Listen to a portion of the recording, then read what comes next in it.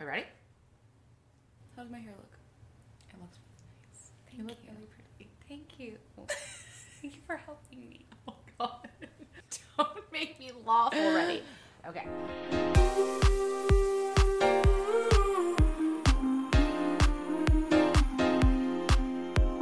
Hello, I'm Isabel. And I'm Jessica. And this is The Greatest Genre, aka Romantasy, where we will be dissecting and fully fangirling the exhaustive works of Sarah J. Maas, starting with A Court of Thorns and Roses. Exactly. And today we'll be focusing on ACOTAR, chapters 11 through 15. The first portion... Packed episode today! First portion of this episode will be completely spoiler-free. We're going to be speaking exclusively about the events that unfold within those chapters, sharing thoughts and analyses, and also referencing events from previous chapters. Second portion of today's episode will be a very different story. For those of you who have not already read all the way through ACOTAR, Tog, and Crescent City, and who do not want to be exposed to spoilers, stay away! We will give you very clear order / direction / command / announcement to exit the podcast. An alert in every sense of the word. You will know when we are entering spoiler land. So, yes, you most certainly will, because everything is on the table. Everything is on the table. Some quick housekeeping notes before we kick off today's episode. Firstly, please note that The Greatest Genre does, from time to time, contain adult content and adult language, as does the series itself. So, if you are not prepared for discussion about the effects of feral rage... Oh my God. And primal fury, then perhaps this is not the episode for you. Help me, I'm But it dying is already. definitely the episode for us. We are so excited. Secondly, if you have not already, please subscribe to our podcast and our YouTube channel. You can find us on Spotify and Apple Podcasts, but we do recommend our YouTube channel so you can see our faces. And we really love sharing our favorite fan art and other very important visual aids as we have these chats. Yes, it really just adds an awesome extra dimension to the discussion. So you should definitely check out our YouTube channel. Also, please follow us on your favorite social media platform. We're on Instagram at @the_greatest genre, on Twitter at @thegreatestgenre, or you can email us at thegreatestgenre@gmail.com. Amazing. And finally, a request to please keep things kind. Yes. In the comments section. We love this genre, we love this community, and we can all disagree on which fae is finest while being respectful of one another's opinions. Isabel. Jessica. Are you ready? I am ready. I'm so excited. Okay. So I think it's time to return to Prithian. Oh, yes. And we left on a cliffhanger. Oh, yeah, we did. Would you like to remind us what happened at the end of chapter 10? Certainly. I certainly can. Okay. So, for those of you who maybe you've come back to us after a long absence, maybe you were traveling doing something exciting, a refresher, we left Feyre very, very shocked to see her father appearing under the moonlight, walking towards the manor of the Spring Court. SJM knows how to put a cliffhanger at the end of a chapter. Does she ever? So, let's dive in. Dive right back in. All right, tell us what happens in chapters 11 through 15. Chapter 11. Feyre doesn't spare a second or a single article of clothing that she's been given in the last few days as she races to climb out of her window and run to her father. But before she can reach him, a massive hand grabs her. It's a problem when they describe them like that. If you remember, listeners, big hands, very hot. Yes, another indicator of hotness in the romantasy genre. So, massive hand catches her. And he reveals to her that what she was running towards was not actually her father, but actually a creature called a puka, which does not sound menacing, but it will lure you to your death by appearing as the things which you most desire. Feyre despairs and beseeches Tamlin to let her go, begging him not to force her to break her vow to her mother. And he explains to her that by remaining in Prithian, she is fulfilling her vow, and that so long as she remains there, her family is well cared for. Chapter 12. Feyre wakes up from a nightmare, and when she cannot fall back to sleep, she decides to wander the halls in pitch darkness to try and familiarize herself with the manor. It's really flawless logic from our huntress here at this time. While she is trying to map out the halls and rooms in the dark, Tamlin returns from hunting the boggy, and Feyre notices he is wounded. They go to the infirmary, where they have a moment of connection while Feyre bandages his hand. Sparks are flying left and right. We will get into this later. The next day, Feyre overhears a mysterious conversation between Tamlin and Lucien, which we will also unpack later. And then Tamlin shows Feyre to the study. In the study, Tamlin offers to help her write a letter to her family, since she is illiterate.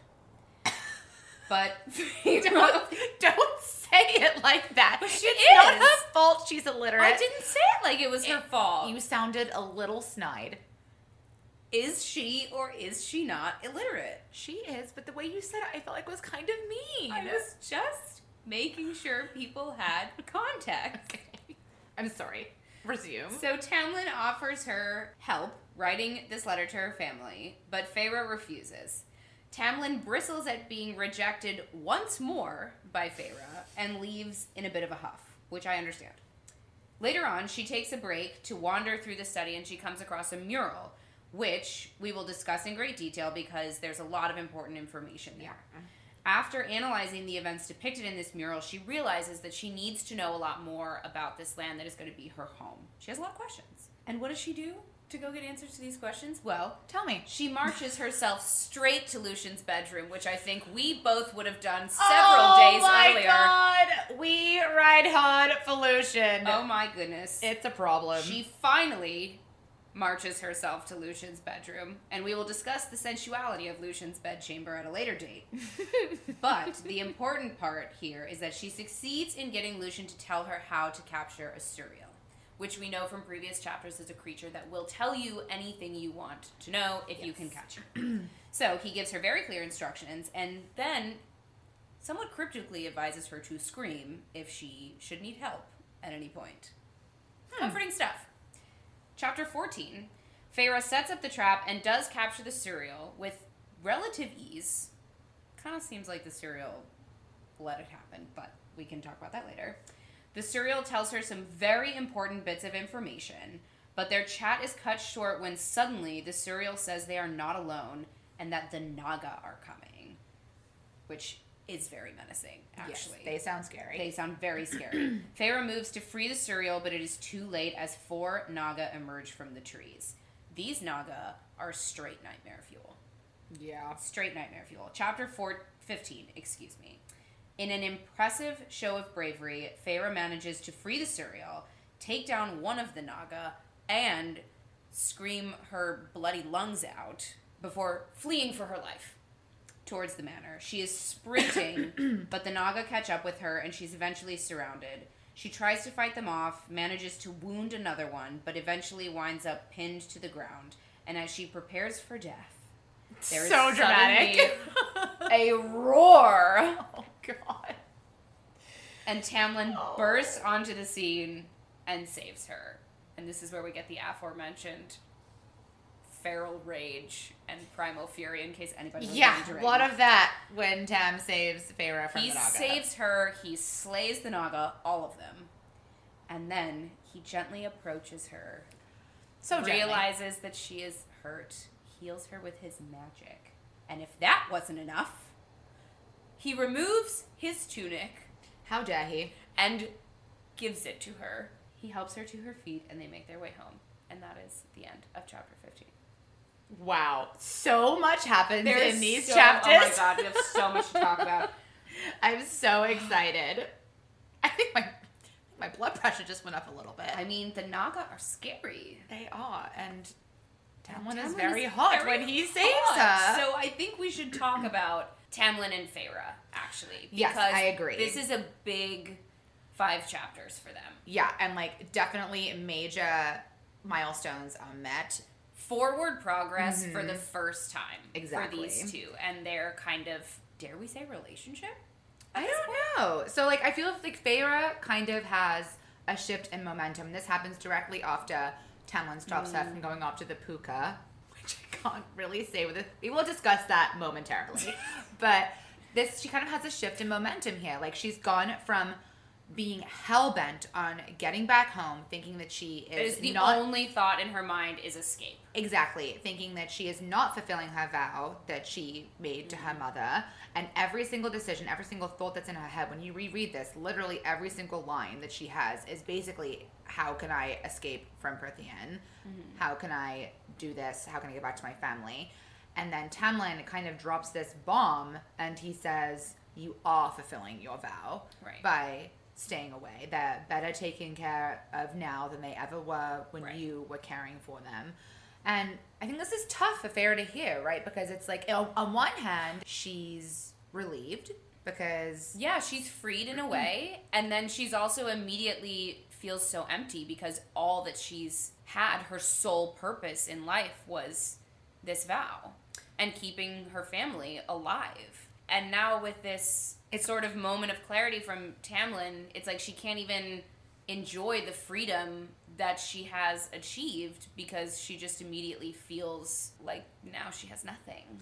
Yeah, it's like a major, not just a momentum change, but like a directional shift for her as well. When you've been working towards something your entire life, had this one purpose, you haven't been allowed to have hobbies, like explore other things that you love, become really a person, like figure out who you are. Yeah. And now it's like she's allowed to do that all of a sudden, but it's like, oh, it's kind of an offhand comment that Tamlin made, like, they're well cared for, don't worry about it. And now she's like, oh my god, what do I do? Right.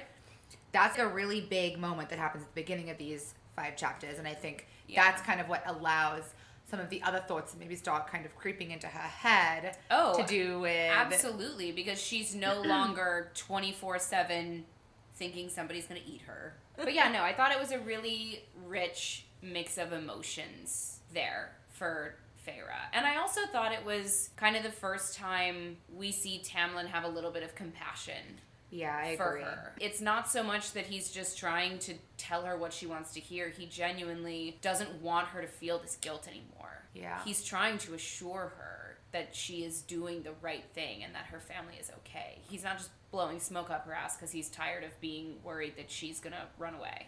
Yeah. Which I think is important, and I think she feels that from him in that moment. He's genuinely trying to point something out to her that is going to give her some peace. I think it's ironic that the first time he's not trying to flirt, he actually ends up making connection with her.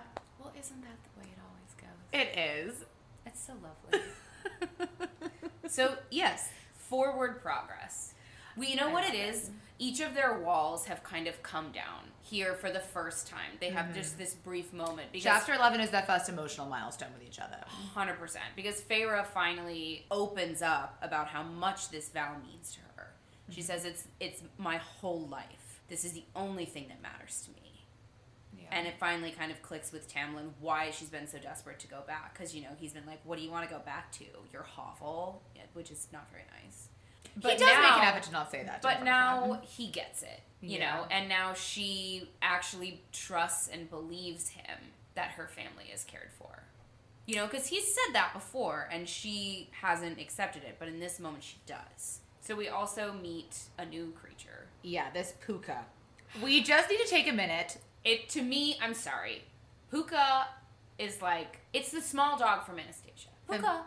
For me, it's like Luke's puka shells from the OC around his neck. That's what I think of. I just want to know, does Welcome to the OC, bitch. Does SJM have like a background in some kind of other language? Like, where is she finding these names? I don't know, but Puka does not strike fear into my heart. Neither does Boggy. And by the way, we have confirmed, there was a brief moment when we thought we were saying it wrong, and it was actually my bog. audiobook was gaslighting me and pronouncing it bog. And it really gave me a crisis because I was like, Isabel, we've been saying it wrong. Oh my god. But we have consulted the Wiki, internet. you know, Reddit, fandoms, and the general consensus from the Sarah J. Maas community is that it is pronounced boggy. But again, so we're feeling fairly confident, but if you have insider information, we would love to hear it. Not striking fear in the hearts of men. Yeah. Puka, boggy. These do not sound like menacing creatures. The Suriel, at least, sounds mysterious. That sounds like something that is shrouded in mystery. Yeah. Maybe a little spooky, but not menacing. You know, not malicious or insidious. Yeah, I agree with that. And also that's because of what we find out about the cereal in chapter 14. Oh, yes. All in good time. All in good time. After this little nighttime run-in with Tamlin. We also love a nighttime run-in. It's the moonlight. You go down for a glass of water. I can't sleep. Oh, we meet in the kitchen. Oh, my God. What are we going to do? What do we do now, trapped in this intimate moment with one another? SJM knows exactly what she's doing. Yes, she does. And she does it very well. Remember that Feyre actually had not yet gone to bed because she was waiting up for Tamlin. So she goes upstairs, tries to go to sleep. Mm-hmm. She has a horrible nightmare. She wakes up from this nightmare and can't go back to sleep. So she's wandering around in the dark trying to make a map. Which we have some notes. It just seems to me like this is the worst possible time of day to try and do this. But I get it. She's up late. And the most important thing about what is about to unfold is that Tamlin returns from his hunt. And he has in fact found and killed the Boggy. Oh my God. So this is when the infirmary scene happens. The bandaging. It's a problem. The bandaging. Oh my goodness. We live for this trope. It's one of the best ones. It's a classic for a reason. I'm pulling it up Feyre as we speak. notices that Tamlin is bleeding. And she's like, "You're hurt." So Tamlin arrives. He is kind of slumped against the edge of the table. He's clearly been through something very traumatic. His eyes are on her like a brand. Like he's depleted of his energy. He has no space for the banter or anything right now. Mm-mm. It kind of comes down to this moment. Feyre just has to help him, and he just allows himself to be helped. And this is such a consistent win in this genre. This scene really gets my blood going every single time. It's fantastic. And like I said, it is a classic for a reason. This is, first and foremost, a wonderful, wonderful homage to Beauty and the Beast. Yeah. After he saves her from the wolves and she bandages his arms. Yes, it is. But, I mean, we get this in Outlander. Oh my God, that first Claire, and she has to set his shoulder. What's great is that normally the man has to be somewhat unclothed while this happens. It's true. We don't get that so much in this one because it's just his hand. But we do get it in Outlander. Jamie is somewhat halfway dressed. Mm-hmm. We also get it in Pirates of the Caribbean. He's technically bandaging her hand in that scene. It doesn't matter who is bandaging who. It's so great. There is a lot of eye contact. Blacksmith hands. They're so rough. Okay, and you and I disagree on this too. Okay, so maybe you guys can email us because this is where Jessica and I really diverge. Are you about to come for Will Turner? No, you don't think that calloused hands are hot. Oh, no. This is a quote from Jessica in the office the other day when I brought this up. I was like, oh my God, I have another indicator of hotness in a fantasy novel. Yeah. It's calloused hands. I didn't say and she that was they like, weren't hot. I said of... it wasn't an indicator of total, like, whole package hotness. I don't know. It normally means they've been wielding weapons. And you were like, I just think of crusty old men. Or you said something like that. I said that. And I feel really strongly that you're incorrect. Okay, all I meant to imply was that you can have calloused hands and not be hot. Well, I am saying, like, what if the blacksmith, like, think about Robert Baratheon, Bobby B. He definitely had calloused hands from wielding his hammer all the time, and he is not hot. But do you know how I bet George R. R. Martin didn't describe him as having calloused hands? Because it is only used as a descriptor so when you are talking. Breastplate stretcher. Someone only ever writes it when they are talking about a hot dude's hands. Okay, fine. You can be attracted to calloused hands. I'm not judging you. I'm just saying it doesn't do it necessarily. That descriptor alone. I just don't like it when we disagree. Doesn't immediately tell me that they are hot. It just tells me that they are very capable. like very gritty. But you like your men grittier than I do. This is very true. So this is where we diverge. Anyways, back to the bandaging, because we actually have some emotions here. Yeah, we do. There's some vulnerability where we at first sort of have our walls come down with the Puka situation. Yeah. We now actually, I think, have real vulnerability with the two of them. Yeah. Because Tamlin pays her a compliment, and not about her hair being clean. He actually notices and is very impressed and has a clear amount of real respect for skills that have been very important to her. You know, he's very impressed by the things that she has taught herself, and that's something that carries weight for her, because it's the things that her sisters and the rest of her family never acknowledged and never appreciated. And I can read it out right here. He says, "You can't write, yet you learned to hunt, to survive. How? I paused with my foot on the threshold. That's what happens when you're responsible for lives other than your own, isn't it? You do what you have to do." He was still sitting on the table. And then he says, "You aren't what I expected for a human." And there is just a lot of charged energy here. The sexual tension is... You could cut it with a knife. With a knife. That is all. That's not necessarily a trope, because it's just sort of one line. Mm-hmm. But that line in Romantasy, "You aren't what I expected," we're off to the races. Oh, yeah. You already know it's game on. It's happening. It's this scene here, this theoretical moment in every Romantasy book where for me, this is when it starts. I've been reading for 12 chapters. This is the starting line for me. I think that's why it was so exciting for us to kind of like reread the first 10 chapters, because you see things on Book Talk and on Instagram, and you're like looking for when like that story between those two people begins.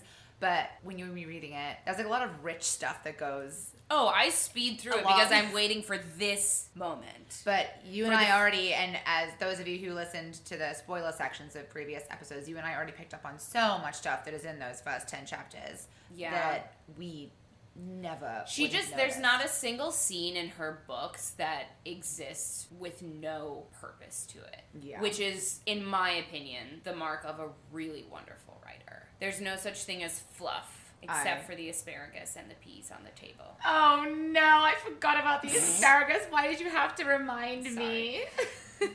So the next morning, Feyre is skulking around in the daylight as opposed to the moonlight, and she does a little bit of eavesdropping. Oh yes, well she's intending to go look at the artwork on the walls. She is, and for the first moment, and again I think this is an effect of this shift in momentum. She's no longer focusing on escape. She's actually starting to let herself take in her surroundings. So she's wandering the halls looking at the beautiful art. And just a very quick note on that. Oftentimes when Feyre is talking about painting in her head, she chastises herself, but it's always with Nesta's voice, which is very interesting. Yes. Whenever she starts to feel shame about something, it's Nesta's voice she hears in her head, which is, I think, a really subtle, but I think very effective way for SJM to really make us understand how deeply affected Feyre has been by the verbal and kind of psychological abuse that she has lived with every day for the last 8 years. And it's kind of an interesting and subtle way of character building people who aren't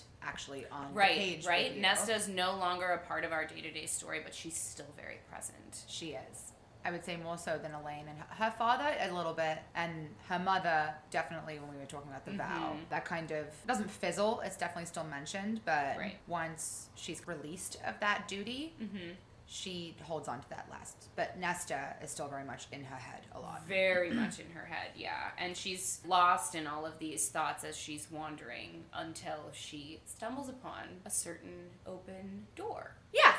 A conversation between a certain redhead male and a golden-haired male with green eyes and a strong jaw. Both masked. Both masked. God, I forgot. I keep forgetting about the mask. This is such a problem for me. I kind of like it. I know you do. It's mysterious. I know. We overhear, and by we I mean Feyre, overhear a conversation happening between Tamlin and Lucian. They are disagreeing on something. And before we go any further, I'm going to open the wine. Just top me up a little bit. Okay. Feyre overhears Tamlin and Lucien discussing something. They are clearly having some sort of disagreement. Yes, trouble in paradise. Lucien starts off this argument, or she overhears starting it, by the cauldron, Tam. By the cauldron. Not the cauldron. This is fine because we get the cauldron's history in a little bit, but this just never fails to make me laugh when anyone says by the cauldron. Yeah. Or from the bottomless depths of the cauldron. What in the bottomless depths of the cauldron? Yes. Anyway, cauldron exclamations. Clearly, Lucien is angry at Tamlin about something. Tamlin is saying that... It's like they're having a lover's spat. A little bit of a lover's quarrel. Tamlin is saying that something was a mistake from the start. He's clearly talking about something to do with humans, since he says, I can't stomach it, not after what my father did to their kind, to their lands. I won't follow in his footsteps. So back off. And then Lucien retaliates by saying, back off while you seal our fates and ruin everything. I stayed with you out of hope, not to watch you stumble. For someone with a heart of stone, yours is certainly soft these days. What a riddle. He's pissed. Sealing off fates is no... Ruining everything? Yeah, so it's clearly something big is going on here that Feyre, for the first time, I think her antenna kind of goes up for the first time here. That there is more to this than just her circumstance. And this is also interesting because this is the first time we've seen this dynamic between Lucien and Tamlin. It's been very much banter up until this point. Very clearly, like, Tamlin is the one who is in charge. He is the lord of whatever lands we are in. But there has always been like a friendly banter between them. Whereas this is the first time that... Or at least a very clear hierarchy. We've certainly never, we saw him sort of snap at Lucien at the dinner table once or twice. But it's all in Lucien good very fun, quickly, kind of. fell in line. And this is very different because I think Lucien's tone here is not one of respect. This is a friend calling you on your bullshit. Right. And this is the first time that Lucien doesn't just kind of fall into line and he exposes his teeth. Yeah, he's pushing back and he's angry about something. And then Tamlin gets dangerously quiet, which is... Oh my god, we hate it when they go dangerously quiet. Do we? I mean... No. No.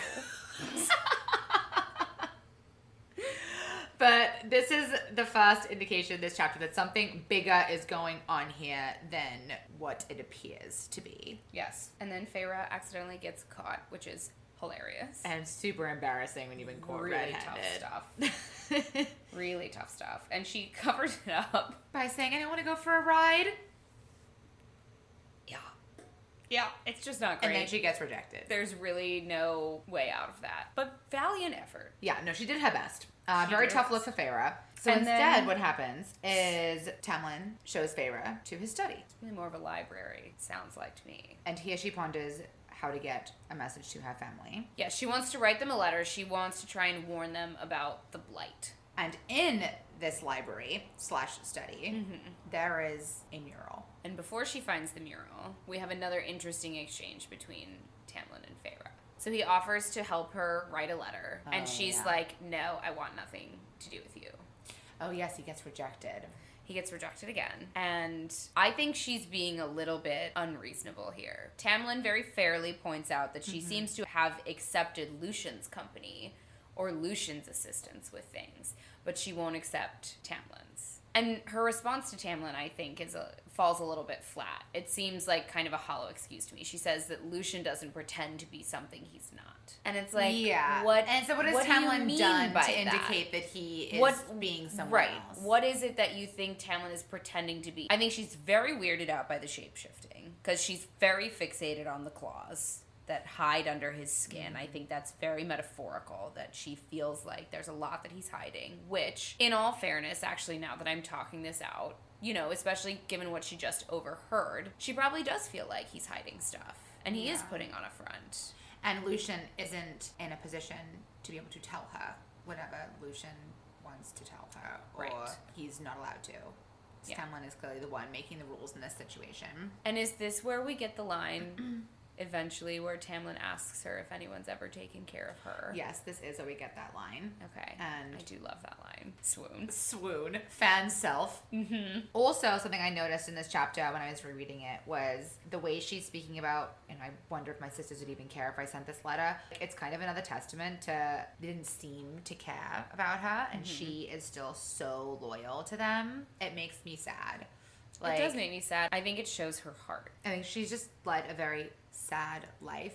She's not giving up on them. These chapters are kind of that stepping stone to in later chapters where she starts to actually experience happiness, and she hasn't. And this is a very big emotional, I think so stepping too. stone to those. But she has to go through these little trials and tribulations as she gets there. No, it's a journey, and I think that's one thing that SJM writes exceptionally well. I think it puts her writing kind of in its own league, is the way that she writes. The internal metamorphosis that a lot of her characters go through, especially her female characters. Yeah. She knows how to write about struggle. Yeah, she does. And I think that's why so many people, especially women, have fallen in love with her books. Not only because they're fun, they're romantic-y, but she speaks about the evolution between depression and healing yourself so well in that journey. Whether you've experienced that, or if you haven't experienced that, you've experienced something along the way. You can always identify with something that she is writing about. Yes, that's exactly what I was thinking in my head, because even though Feyre's specific circumstances and the specific struggles that she's going through, the way that SJM writes about how it feels is so relatable. And it's that catharsis that we talked about, I think, in episode 1, where everybody has felt like they have some sort of insurmountable obstacle that they can't overcome. You know, Feyre is trying to teach herself to write. Feyre is trying to leave behind the guilt that she feels about leaving her family. She's trying to overcome this terror of all of the things that she's now surrounded by. And the girl is 19. She's 19 years old. When I was 19 years old, I wasn't smart enough to be afraid of anything. A little fear would have done you some good. Yeah. Yes. From what I heard, that is true. So we got this moment between Tamlin and Feyre. He then leaves after being rejected. Yes, and Feyre just pours her little heart into trying to learn all the words that she needs to learn to write this letter, which is so heartbreaking. It's so, I don't know why, it makes me so sad. I think it's because you and I reading, and I think the reason why this is so sad for everyone reading this book is reading has always been a huge source of joy for us. Yeah. And imagine not having that as a kid. Like, how many memories do you have? Well, it's also probably why she loved painting so much. Now I get it. No. That was in but real it was, time. But it was even, like, the way that she described how it was so hard for her to, like, hold the pencil and how ugly, like, her letters were, you know? That would, well, it's that deep feeling of shame and embarrassment. She feels so ashamed. And shame is one of these central human emotions. And we've all felt it in some capacity. And it is just so tough. But I love the way she pushes through it always. Yeah. You know, Feyre does feel this shame about a lot of things, but she is so persistent. She just grits her teeth and pushes through it every time. And I think that's really inspiring to read. How to overcome adversity. But she does need a break. So she wonders. As she, you know what? She's on to good wonder. Yeah. And she comes across this spectacular mural, and I am going and this is just packed with significant nuggets, so we want to make sure that we get them all down here. She sees this beautiful mural that depicts the story of Prythian. Origin story all the way through postmodern Prythian, if you will. We are going to discuss some of this in the spoiler section, so for those of you that have read this before, feel free to stick around for the spoilers at the end. There's a lot of richness. And for those of you who are reading it for the first time, maybe go back and read this portion again. I would just say pay attention. Again, SJM doesn't write anything without a purpose. Exactly. But the biggest takeaways for our immediate story here, I think, are A, all life began with the cauldron. It also tells us that there are 7 different courts, and it kind of goes through the descriptions of all of them. Yes, and she sees the way they're all laid out and where all the boundaries are. So she's getting a lay of the land really for the first time, not just in lore or in stories. Right. She's actually seeing it kind of. You know, it would almost be like reading through a history textbook of a place you've never been to before. And with really great illustrations. Yeah, which is good because she can't read.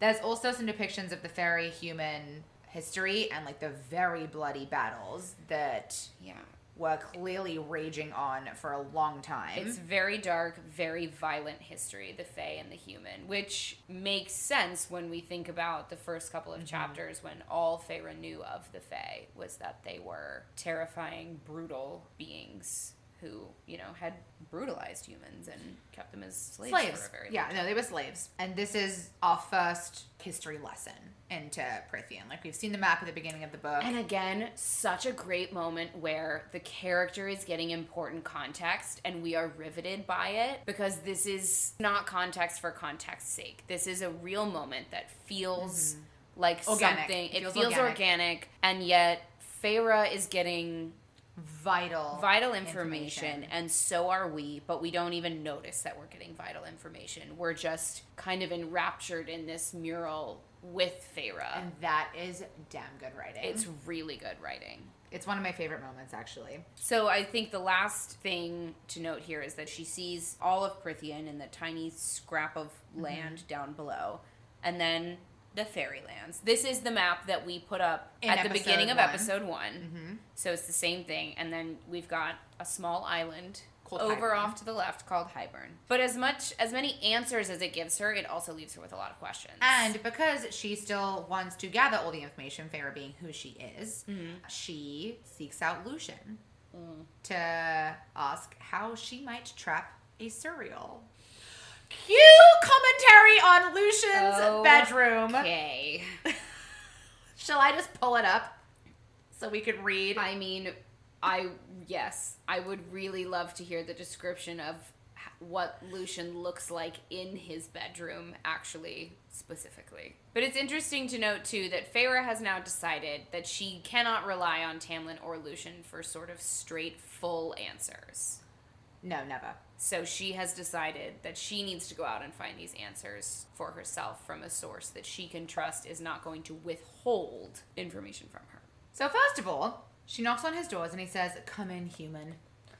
It's just Why the is it sass. so hot when he says it? It's because Lucian is the hottest one. I know that we're supposed to love Tamlin, but I'm sorry, I don't know what it is about Lucian. He just wins for me. It's his snark. Read about the hair. I eased open the door. The room was similar to mine in shape, but was bedecked in hues of orange and red and gold, with faint traces of green and brown, like being in an autumn wood. But while my room was all softness and grace, his was marked with ruggedness. Oh my god. Why is a rugged room my god. so attractive? It's just so masculine. In lieu of a pretty breakfast table by the window, a worn work table dominated the space. Oh my god. Covered in various weapons. Oh no. That's also very attractive. I would have stood there in the door like this. It was that and promptly forgotten you're gonna why die. I was You're there. Gonna die. Get ready. It was there he sat, wearing only a white shirt and trousers, his red hair unbound and gleaming like liquid fire. Not the unbound hair. I imagine him with I imagine him with braids sometimes too. I just think that his long hair is so sexual. It is. It's a problem. Tamlin's court-trained emissary, but a warrior in his own right. I would pay big money to watch Lucian fight something. So now we discussed Lucian's bedroom. Anyways, so this is actually a very funny exchange, and I love the way SJM wrote it, where Feyre's like, hypothetically, if I was to do this thing, I think she actually says, if I were a Suriel, Where How might would I you capture me? And Lucian immediately knows what Lucian she's is getting savvy. at. But he just immediately plays along and he humors her in this whole hypothetical situation. Smirking and at it's her the just- entire time. The banter is 10 out of 10. I have no notes. No notes for this scene whatsoever. It's amazing. Feyre walks away with a plan And that involving a freshly slaughtered chicken or two. One very important note, though, Lucian does tell Feyre to scream He says, if she if gets you into were trouble. to do this tomorrow afternoon, I might be nearby enough to come offer some assistance if somebody were to scream. And she says, And just never breaking the act. You know what it is? He commits to the character. and the bit, Feyre goes to the woods with her chickens. Chicken carcasses. And I think it's so funny. She says some very perplexed kitchen staff.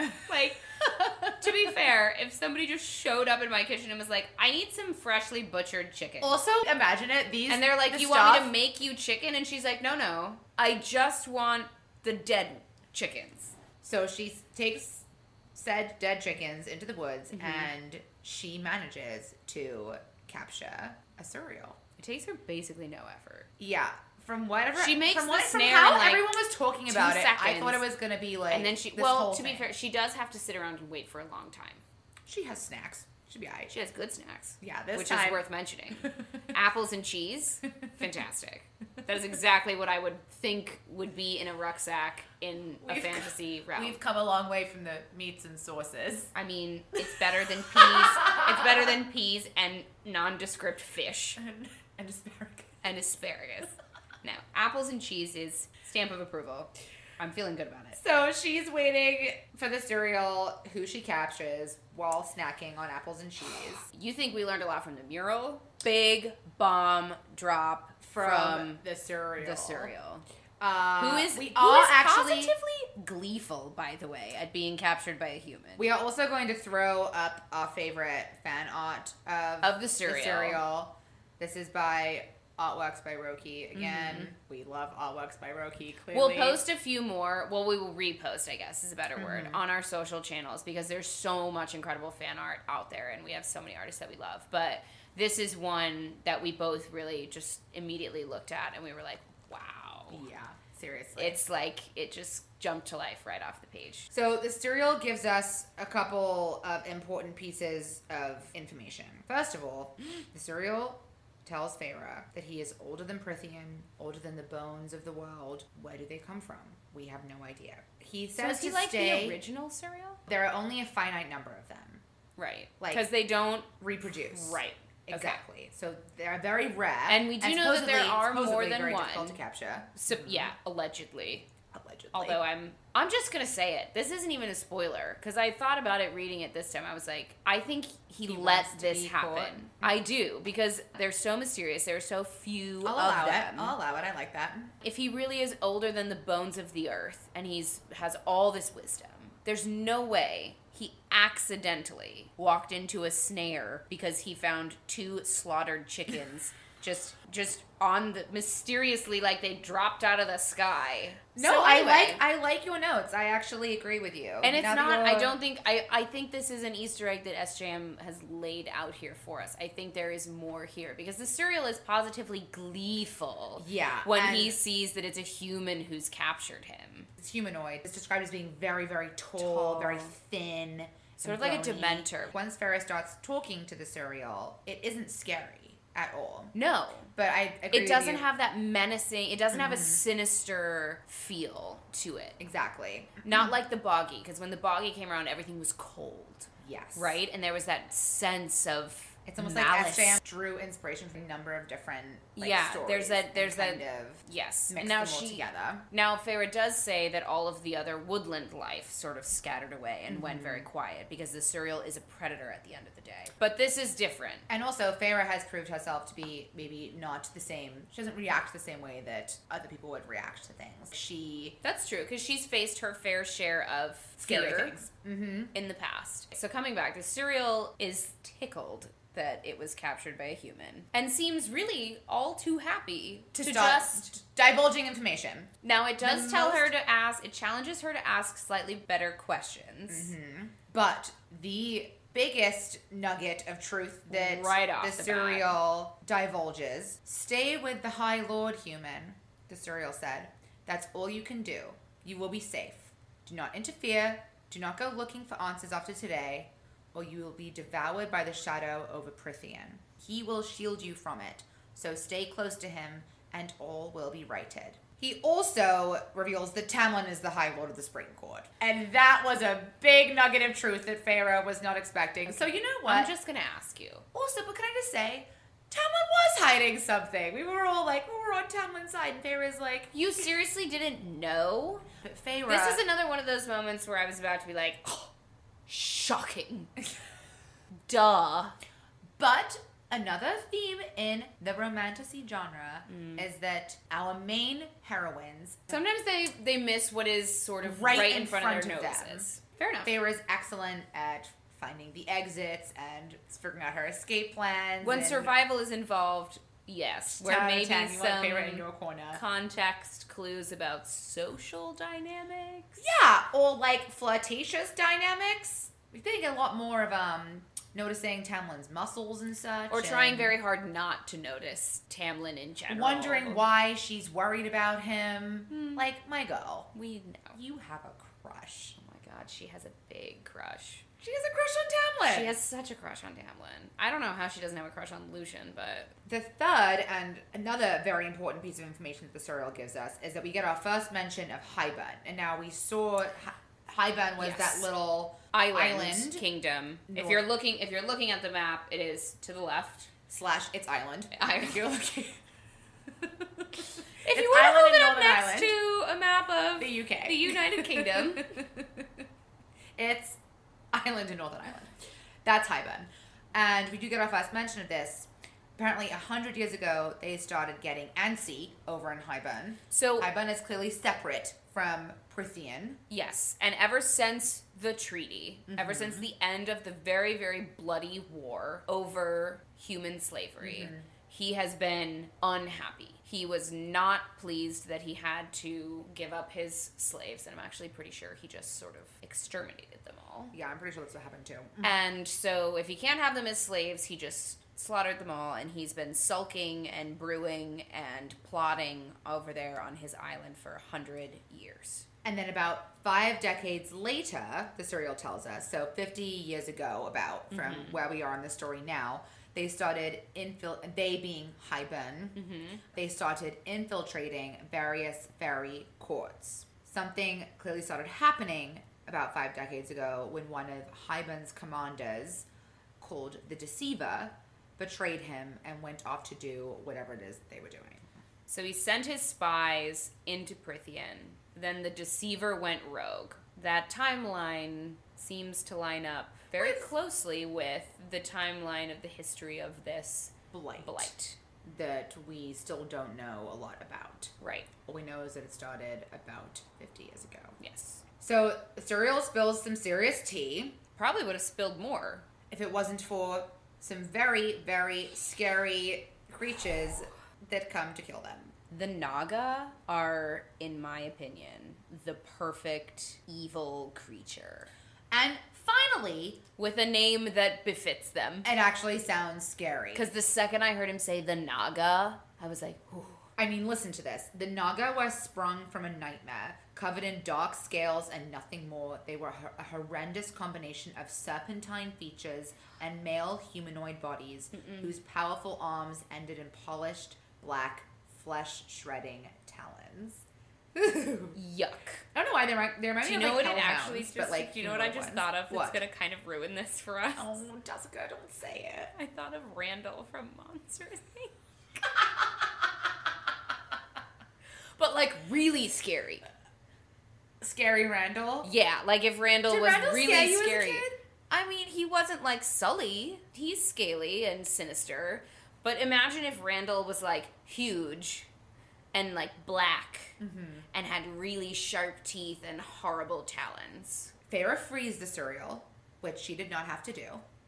She could have left the cereal and just run and hoped that they would have stayed to take the easier prey. But she did, in fact, free the cereal, which then places the target solely on herself.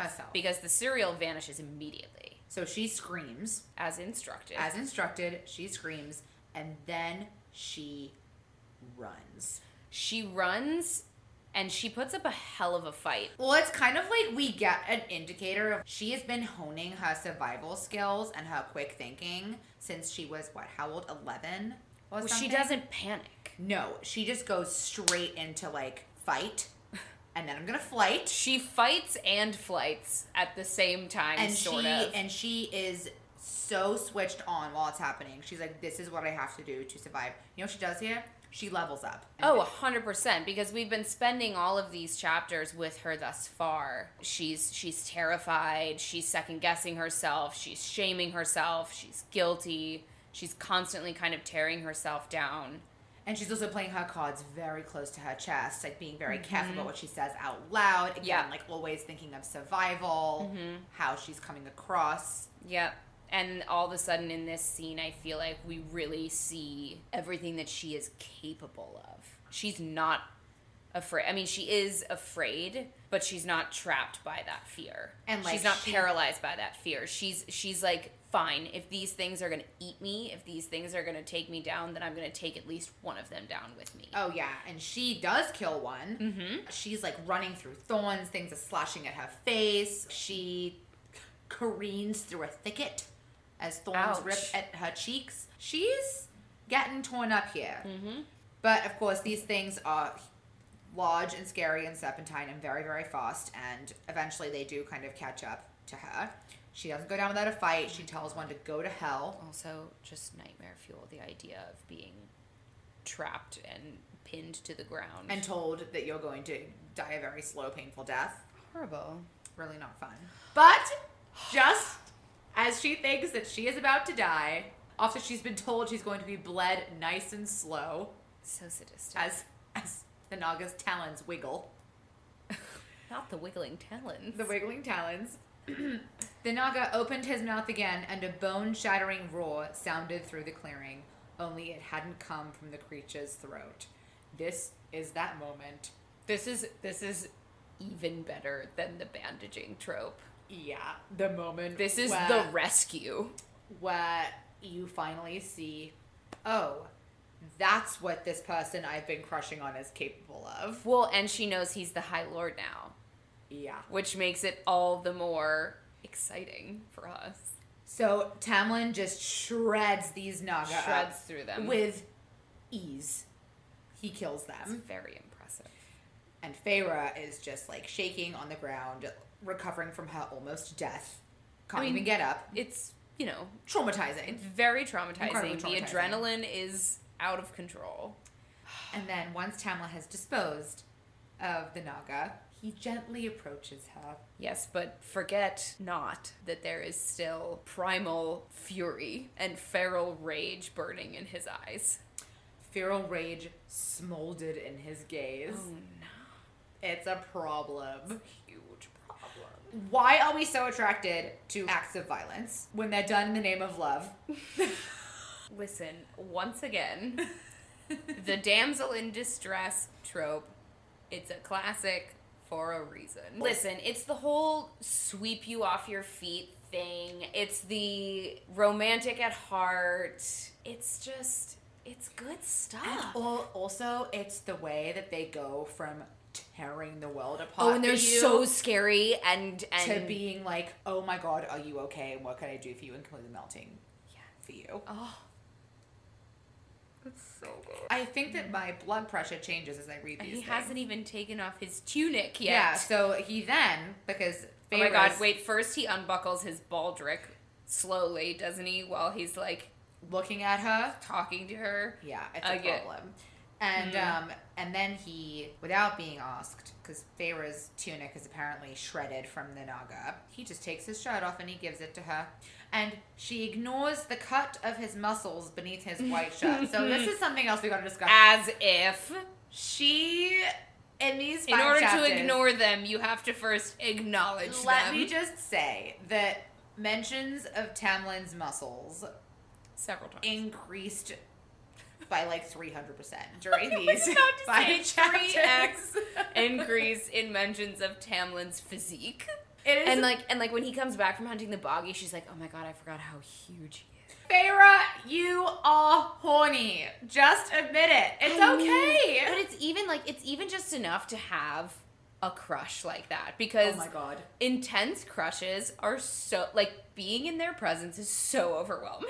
oh my god. Do you remember in high school when like you would? Oh like, my god, when you yes. get your schedule and like you wonder who was in your class and if your crush is in the same class. My as crush you. was in my driver's ed class, and we sat next to each other, and Oh, I was no. burning red every single day, the entire class, and like, God forbid the teacher should call on me because I was like so scared to say anything. Like, couldn't form actual words. No, my mouth went so dry and my face went beet red. That I doesn't could surprise not. me. It was all over my face all the time. I was always the girl in middle school too. Like, everybody could figure out who I liked all the time.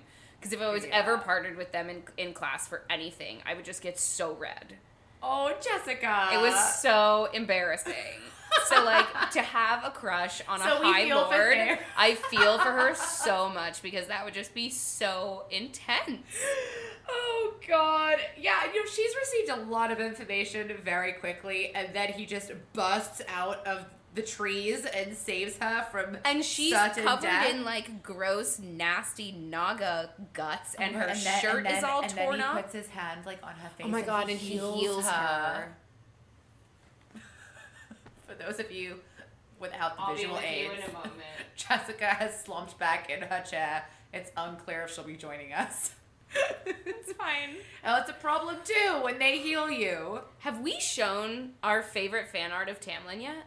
Oh no, but we'll put that up. Dominique Wesson, you are ugly. If you're not familiar with her yet, and if you are in the market for hard copies of ACOTAR, we highly recommend that you look up Dominique Wesson's yes, dust jackets. Yeah, she knows what she's doing. I love her, her Instagram page. artwork. I think it is so beautiful. Her Tamlin especially Yeah. is so good. So Tamlin saves Feyre, And we're not noticing his muscles. like at all. And In fact, we're trying not really hard not to. flustered by the fact that he's given her his tunic. And everything He's is just fine. walking around shirtless. Everything is chill. And they're just going to go home together. Doesn't he say, "Let's go home"? He says something along those I think lines. he says, "Let's go home." Yeah, like it's he says, their "Let's go home. And then our chapters end. This So is the much best happens. one yet. I know. This is because you know why? This is where it starts to get really good. I knew. And- I said that earlier in this episode. I was like, "This is the starting line for me."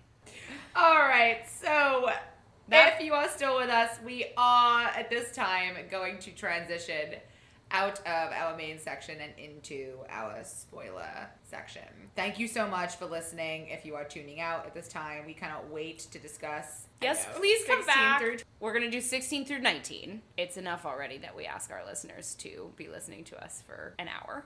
So, lots more wonderful content to come. Thank you so much. We are now entering spoiler land. Tune out. We are entering spoiler land. Spoilers for ACOTAR. Spoilers for Throne of Glass. Spoilers for Crescent City. If you do not want the spoilers, please, please, please, please protect yourself. Exit now, and we will see you very soon. All right. We are now in the spoiler section. Yes. We can relax a little bit. We don't have to hold our tongue. I think this is gonna be an efficient spoiler section. Yeah, because we took a talked look at the clock and we were like, oh, we're doing this a while. Well, we just had so much great content to Yeah. cover in the non-spoiler section that I think there's just a couple of Yeah. extra nuggets. A few to of go our over favorite now. Easter eggs, if you will. I guess I don't even know if I would call them Easter eggs so much as things that Stood out while things rereading. that just hit different now, knowing what we know. It makes the scenes a little bit richer. Like, for example, this first, right at the beginning, after the encounter with the non-menacing Puka. When Feyre asked Tamlin if he was trained as a warrior, and he says yes. He spent his youth on the border with his father's war bands. And we know... Yes, and he says running these lands was not supposed to fall to me. Right. And he seems really upset when he says this. Yes, it's clearly something that really, really weighs on him. And Feyre thinks it's just... And so much so that she doesn't actually want to follow up with him. Because she's like, wow, this looks like really personal. And she just initially thinks of like, oh, wow, yeah, he has this burden that was never supposed to be his. But it was really cool to read it back and know that what he's carrying is so much more than that, because there is this huge piece of history with him and Rhys. Because when he was training as a warrior and growing up, it was with the Illyrians, and he was with Rhys, and they were all were brothers. And knowing how horribly that all and how taut that relationship now is, and he's carrying that weight. And there's just so much that Feyre doesn't know, but we now know. So reading that back, I felt for him, because how do you explain that to a mortal person who has only lived 19 years? And how do you explain who is still figuring out who she is? Right. Still is on such a one-track mind. Yeah. She's just found out that she no longer has to uphold this vow. So her world's being turned upside down. Now is not the time for this story. But it's like, Feyre does immediately notice, like, something here is... She picks up that there is a weight that he's carrying, and she just has no idea how immense it is. And it's just so fun going back and reading this, because I actually do believe, given everything we know about Tamlin Leda, and I still do believe that this is a huge regret of his, how this all turned out. Oh, like, absolutely. I still think there is part of this story that we as readers don't fully know yet, even having read everything that she's written. I hope you're right. I really hope you're right. I mean, you know I'm here for the Tamlin redemption arc. And the reason I feel that way is because I've tried to reread this piece of Tamlin's and Rhys's history, and I still don't fully understand it. Like, I feel that is something that because you're just like, how did it get here? And I know that their fathers played a big role in it, but it still seems... I agree with you. I don't have clarity. I agree with you. There is and still... it's shrouded in some kind of mystery. There is still a piece of it where I'm like, that doesn't make sense, though. Yes. And if I know anything about female intuition, it's that when something doesn't make sense to us, it's because we don't have the full picture. Exactly. We can always tell when there's a piece missing from the big picture. Puzzle. So I hope you're right. I hope we get a little bit more about that history, because it's rich. It is really rich, and it was cool to see it. You know, when you read it for the first time, you have no way of picking up on that. Literally just swept it under the rug. But when you read it back, it's very cool to know that that's what he's thinking about. And I had another moment early on in these chapters in the study. It's after the infirmary, so it's after he's made this comment to Feyre about running these lands was never supposed to fall to me. She starts to think to herself that they actually have a little bit in common, because she's the youngest of her family. Their survival was never supposed to fall to her. Yeah. And she feels like all of a sudden they have this sort of shared burden that they've been thrust into. It's really interesting when he leaves the study, she kind of chastises herself like she does. And she's like, oh, I'm so foolish to think he would have ever seen me, you know, as an equal, that he would have ever seen me in this way. Yeah. And I realized this is potentially, I think, one of Tamlin's biggest missteps, because I think she's right, like, she identifies that correctly. They do have this in common, but Tamlin either misses it or chooses not to acknowledge it. Yeah. Whereas Rhys does see that in her. And he does respect that about her. And he lets her see all of the weight that he's been carrying around, and the way that he took the survival of his chosen family onto his shoulders, the way that she took the survival of her biological family onto her shoulders. Yeah. It's through that connection that they really form this respect. They're on the same They're plateau. equals because they're mates. And seriously, I was reading it and I was like, wow, this is a moment where Tamlin could have seen her as an equal.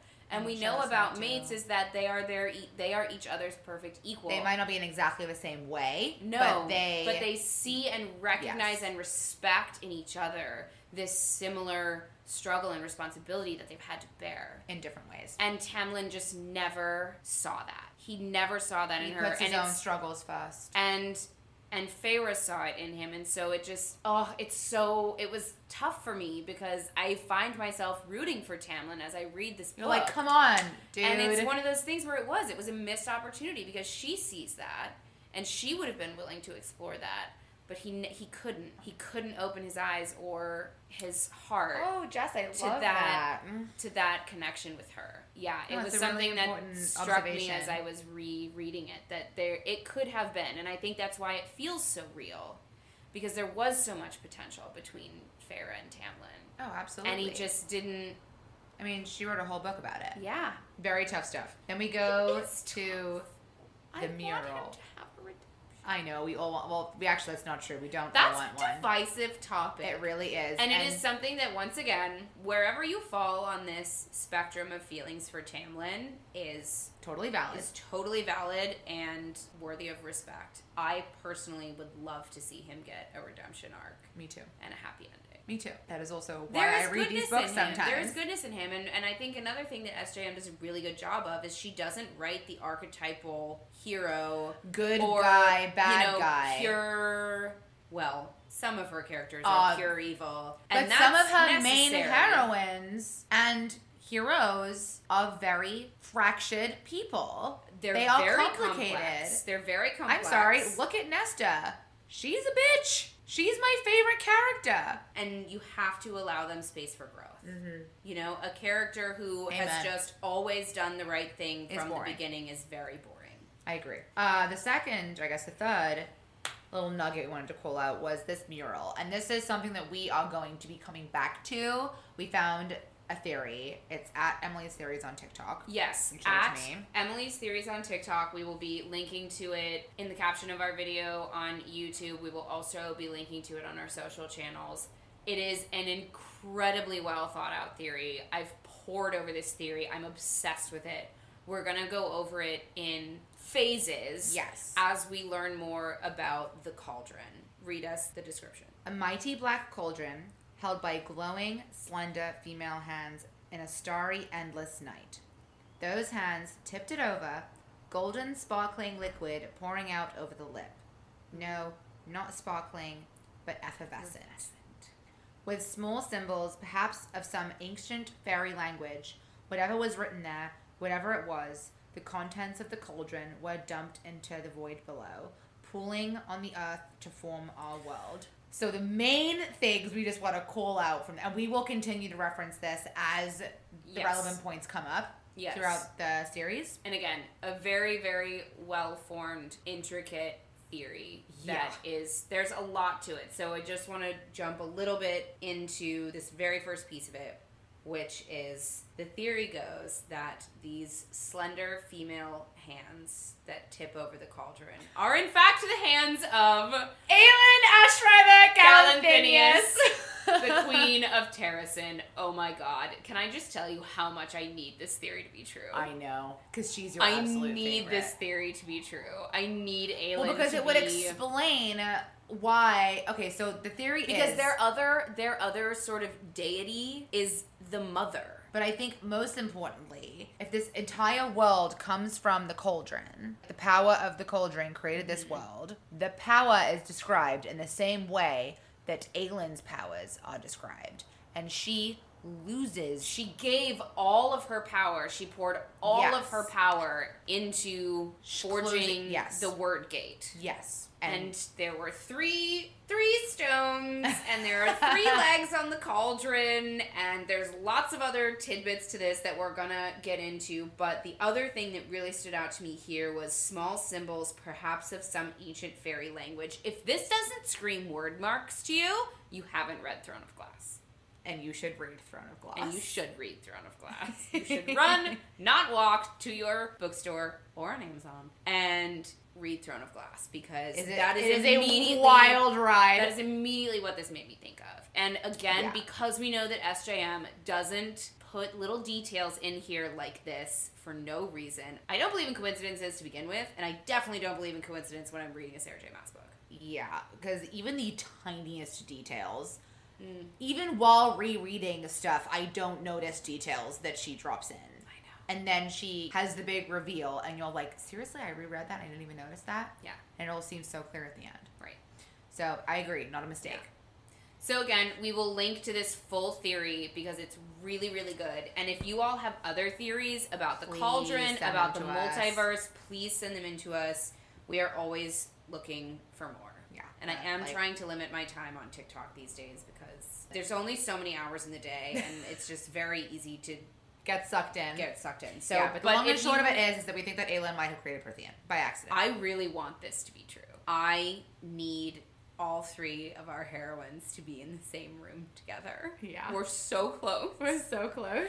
Okay. Anyways. We are running out of time, so let's continue on to a very quick little note, but one extra note about Lucian's bedroom, because we just can't stop talking about Lucian's bedroom. Because it's we so all hot. want to be that. We couldn't say this in the non-spoiler section. It is our first nod to Lucian's heritage, aka the Autumn Court. Yes, it is. Which is interesting because you really only ever hear Lucian talk about his upbringing and his family with disdain. Mm-hmm. I mean, he speaks about a lot of things with disdain, which we love It about is him. his modus operandi. But it was interesting to me reading this because it's like he clearly misses it. It's his It's bedroom. This is still where his this home. is where you spend over a third of your life. This is supposed to be your sacred place, your peaceful place, and he has decked his out in green and brown and red and gold. But he never like an autumn wood. ever expresses a wish to anyone to go back. His inner sanctum, his private space, he has very intentionally made to feel like he's home. The Autumn Court. And it makes me wonder. And it also makes you think, where does he really think his home is? Yes, it makes me wonder if he does want to go back, because he never says that. No, never. But we do know that he feels like he doesn't really have a home, which is tough. And which is sad. So maybe this is just there small... is definitely more to Lucian than meets the eye. A small way for him to feel like he does have some sort of home, even if it's just in his room. And then finally, we will finish our spoiler section with this little tidbit. Everybody who's read everyone's favorite ACOTAR, moment from everyone's favorite character. The cereal spilling all of the tea all of the time. Such a loves pot the drama. stirrer. The cereal loves the drama.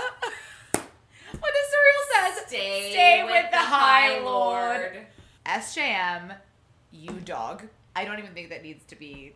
I don't think we need to talk about it. I have no notes. Genius. Those are my notes. Utter genius. Utter genius. We love the cereal. Thank you all, everyone, for joining us. This has been my favorite episode so far. Mine too. And we love all of you for sticking with us and being a part of this with us. These books really would not be what they are, I don't think, without the community that surrounds them and the love that we all have for them. So thank you all. We will be back very soon with episode 4 of A Court of Thorns and Roses. And a reminder to please follow us on Instagram at @the_greatest genre, on Twitter at greatest genre, and you can email us at thegreatestgenre@gmail.com. We would love to hear all of your thoughts and opinions and feedback. Send us your favorite fictional fairy boyfriend.